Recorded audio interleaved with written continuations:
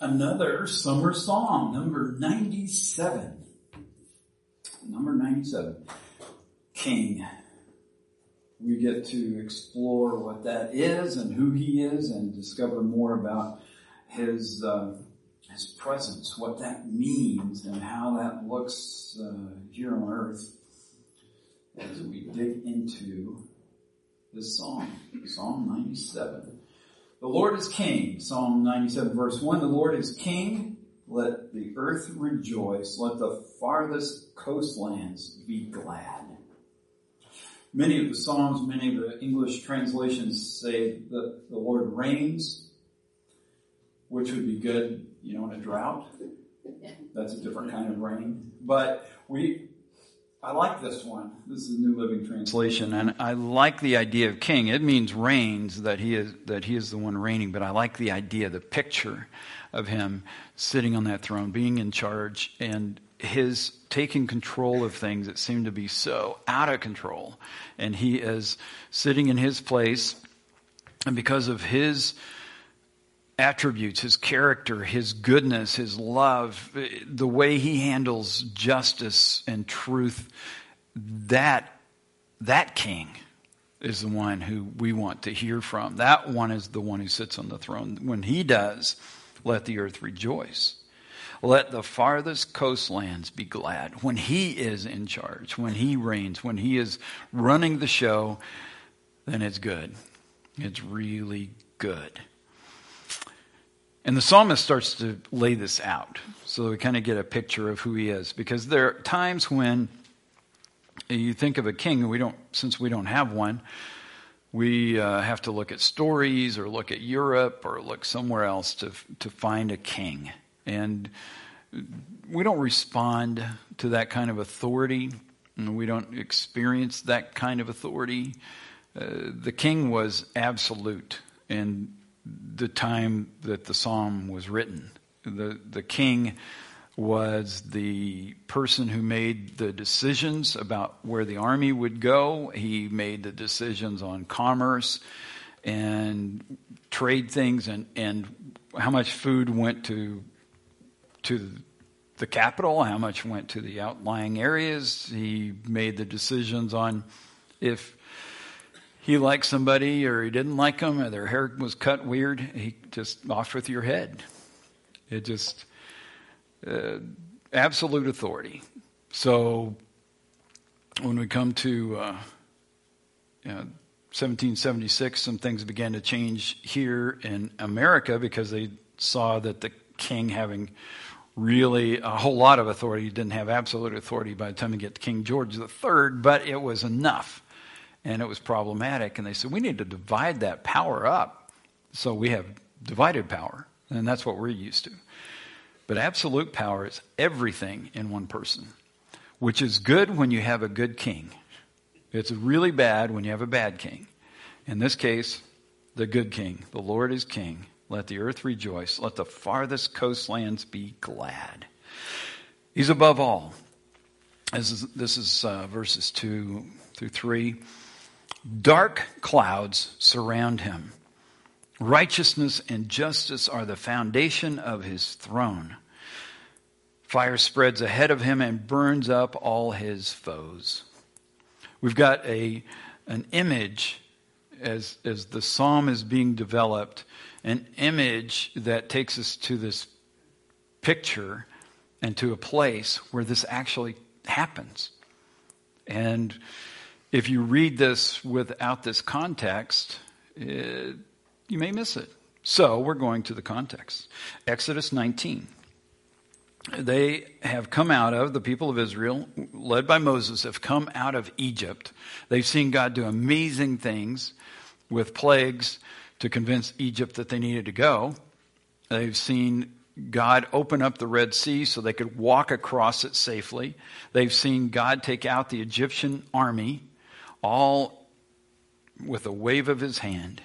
He's just taking care of all these things. Now they are at Mount Sinai, and they are camped all around, and he is revealing himself because he's got some things he wants them to know. He wants them to know him, and he's going to give them some instructions. So at Mount Sinai, they're about to receive all of that, and they get to see this. So this is where they are. Moses climbs a mountain, this is verse 3, to appear before God. The Lord called to him from the mountain and said, "Give these instructions to the family of Jacob.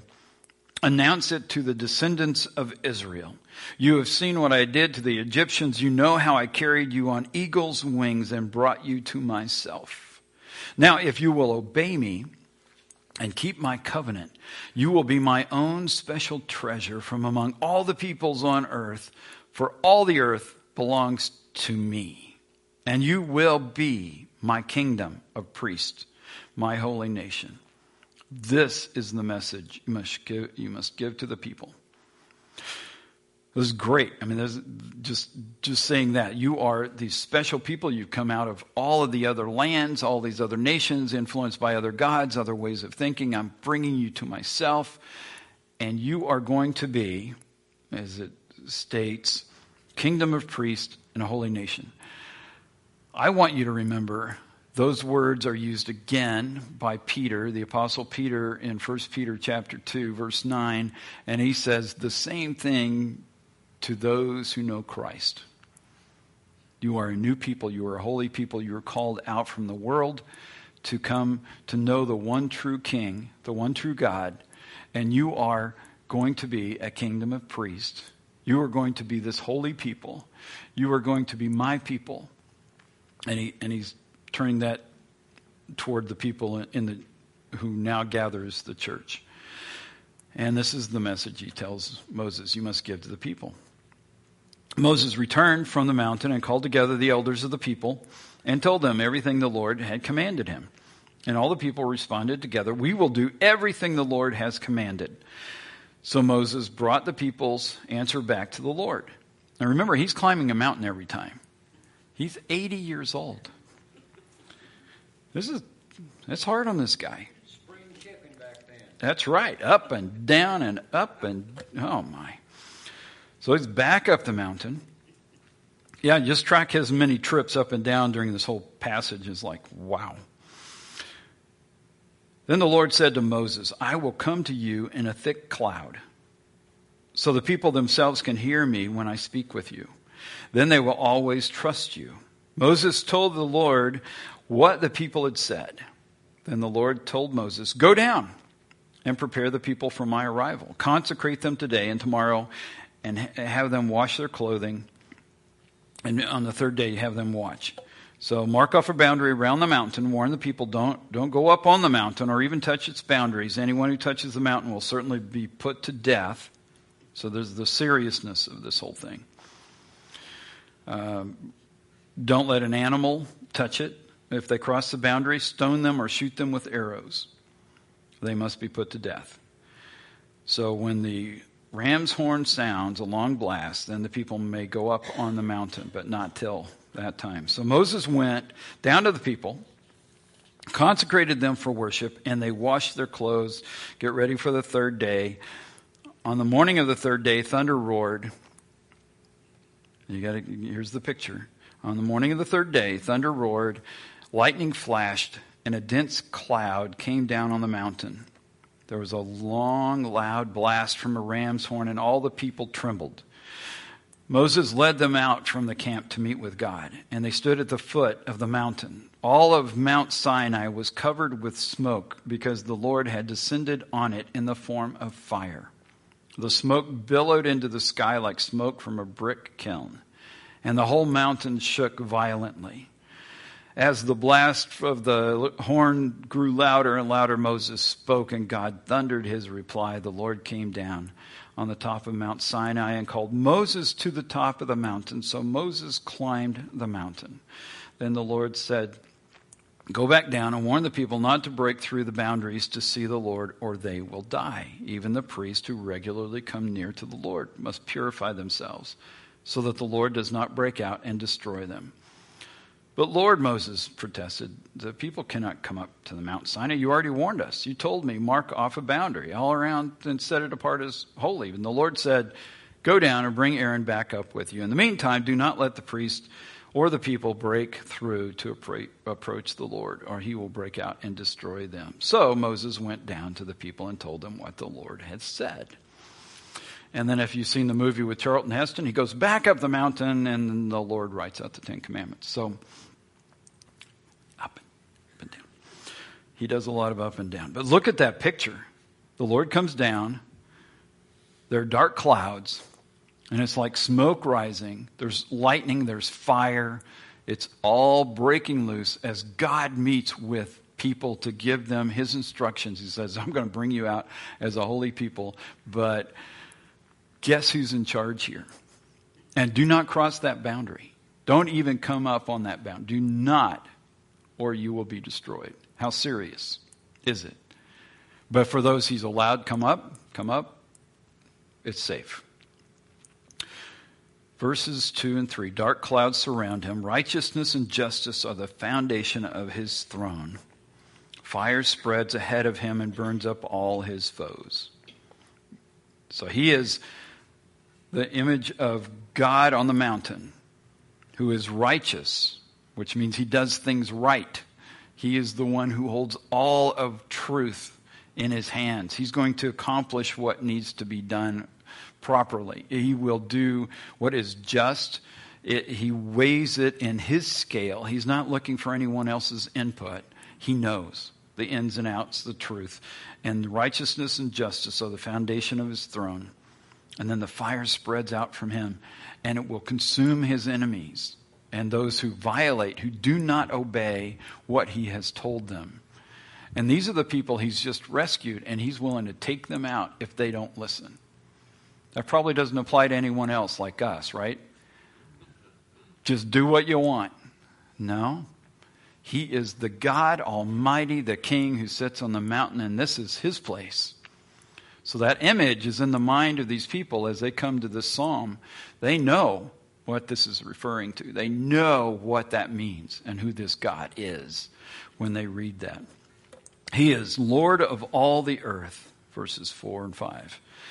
His lightning flashes out across the world. The earth sees and trembles. The mountains melt like wax before the Lord of all the earth.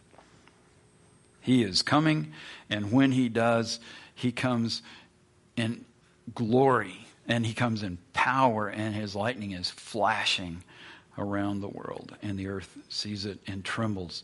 The earth knows how to respond. Every nation, verse 6, the heavens proclaim his righteousness. Every nation sees his glory. All around, when we look up into the heavens and we see the moon, the stars, when we see all of that unfolding, in the daytime we see the sun, but at night we're seeing all these other displays, and God is revealing himself through all of that, saying, this is me. And every time you see a sunrise or a sunset, it's me. It's proclaiming his righteousness, that he has this all together. He's molded it just so, and it works just as it ought, so that the sun is coming up when it's supposed to and sets when it's supposed to. And the earth is hung where it's supposed to, third planet out from the sun, and it has held on to this position. It's not wobbly. We haven't moved to the fifth position. He's putting everything in the right order so that when we look into the heavens, it's proclaiming he has this together. He is doing it just exactly as it should. Mathematically precise. And every nation, every people group, every ethnic group, every race around the world sees his glory. Because everybody can look up. Everyone can look around at creation. Everyone is invited to see the God of glory. So that's the Lord of all the earth, every nation, everyone. This is from Romans 1, 19 to 20. So we got this idea from Psalm 97. We come to Romans 1. They know the truth about God. And Paul is talking about the people who do not know him at this point. They know the truth about God because he's made it obvious to them. For ever since the world was created, people have seen the earth and sky. Through everything God made, they can clearly see his invisible qualities, his eternal power, and divine nature. So they have no excuse for not knowing God. All around them is creation. They have no excuse for not knowing God. Well, God hasn't shown up. He hasn't shown me. He hasn't said anything. He hasn't revealed himself to me, and he does it every day. Any direction they look, up, down, around. Every moment of every day, everyone, everywhere can see God. And there is no excuse because he's everywhere present and his creation reveals him. And we're reminded of that in this psalm. Every God must bow. So we have every nation, we have everyone, we have every God must bow. Verse 7. Those who worship idols are disgraced. All who brag about their worthless gods, for every God must bow to him. All those other gods, all those other powers, all those influences that people are listening to, the small g gods all around the world, dragging people, telling them what they can do and how they can serve, how they're better than other people, or one nation over another, or one group of people over another. All those things that are happening, people listening to that influence, and they think, I don't need to listen to God. I can do it this way, or I'm smarter, or I read this book, or I listened to this guy, or I saw it on YouTube, and it's just. And the psalmist is saying 3,000 years ago, those gods just don't come through. In fact, all of them are going to bow before this God, before the King, because he is the creator of all things. All who brag about the worthless gods, going to be disgraced. The Lord is supreme. Verses 8 and 9. Jerusalem has heard and rejoiced, and all the towns of Judah are glad because of your justice, O Lord. For you, O Lord, are supreme over all the earth. You are exalted far above all gods. If you remember that when Antiochus came to Jerusalem, he invaded. This is before the time of Christ, and he wants to set up worship to other gods in the temple. And then the Romans show up and they go, we want to set up worship to other gods in the temple. And the people are having a fit over these things, and they know this is just bad news. And here we are told, this is way before all that happens, God, Jehovah, you are exalted above all other gods. There is no one else. No one has created all these things or these other beings. You did it all. And this is a reminder of all of that. Jerusalem has heard and rejoiced, and all the towns of Judah are glad because of your justice, O Lord. You are supreme over all the earth.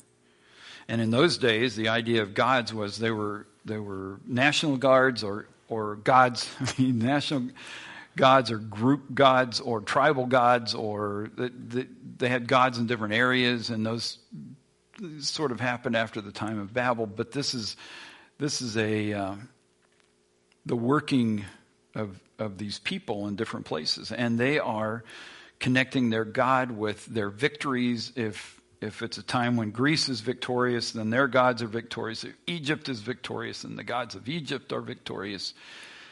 Or Rome, whoever it is. And the psalmist is saying, no, there's one. There's one who is over all the gods, over all the nations, over all the earth. And there is no one higher, no one more exalted, far above all gods. And there's a different life. You who love the Lord, verse 10 of Psalm 97, you who love the Lord hate evil. He protects the lives of his godly people and rescues them from the power of the wicked. And the wicked are those who have turned away from God. They follow other gods. They're doing these abhorrent things in the way that they live. And God is saying, nope, I'm going to protect you from them. You walk with me, and I will keep your mind on me. I will keep it on the pure things and move you in another direction in your life. So, you who love the Lord hate evil, and he protects the lives of his godly people. He will rescue them. Walk in the light, that's another one. Verse 11, light shines on the godly and joy on those whose hearts are right. Just imagine those who are walking with God, the light that he brings, the light of truth, the light of love that he brings into reality is reflected on and comes through his people. Light shines on the godly and joy on those whose hearts are right.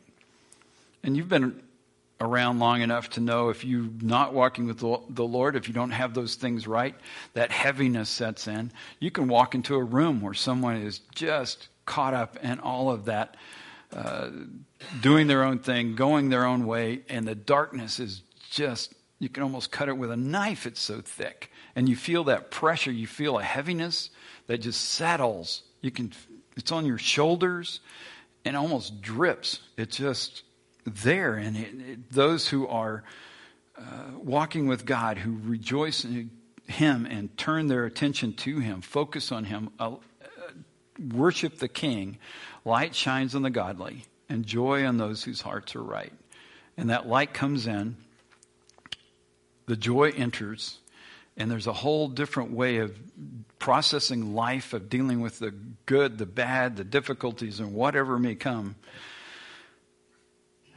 Part of that's being different. Verse 12, may all who are godly rejoice in the Lord and praise his holy name. Just turning to him. The godly are respective of who he is. They understand he is the King. He is the one who has control of all that is unfolding, that he is the one who holds justice in his hands. He's the one who hands out this light and love, and the joy comes from being right with him. May all who are godly rejoice in the Lord and praise his holy name. So, to rejoice, here's our rejoice list. The Lord is King. The people see his glory. See it all around. At that time when they're at Mount Sinai, they saw him on the mountain. They understood that, and that story had been passed along, so those people were current with that. But he's showing himself in all of creation, all the way around us. The people see his glory. The Lord is exalted above all gods, all those influences, all those other beings that are out there, but also the other ideas, the philosophies that those beings have stirred up, the acts of war that they stir up, the division that they stir up, all of those things. The Lord is exalted above all of them, all of those ideas that are floating around out there, the other gods. The Lord shines his light on his godly people.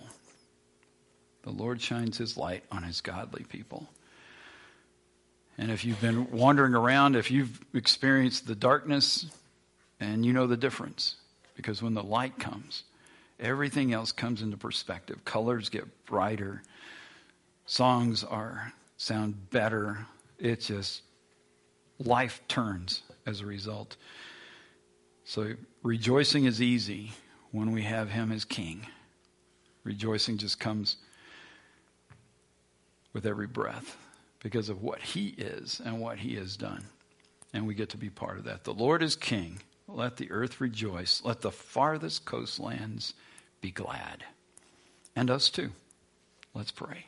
Father, thank you for being you, for being with us, for revealing yourself in so many ways. Thank you for what you've done in the people of Israel, how you revealed yourself to them. And then to people around the world through creation, you've revealed yourself to us. Lord, you've made yourself known in ways that we didn't even expect. And each of our stories would be surprising. And we thank you for that. And we thank you that you're with us here today and that you are at work in our lives. Lord, to remind us of those who have come before us, those who are already in your presence, and they're experiencing that joy already of what heaven is all about, and that we get to be here knowing that they are waiting for us, and that we get to meet with you and reconnect with them, and then we get to live out this life now by pointing to you, by lifting up your name, by pointing others to you. Thank you for allowing us to know you at all. And we rejoice in your wonderful name. Thank you. Amen.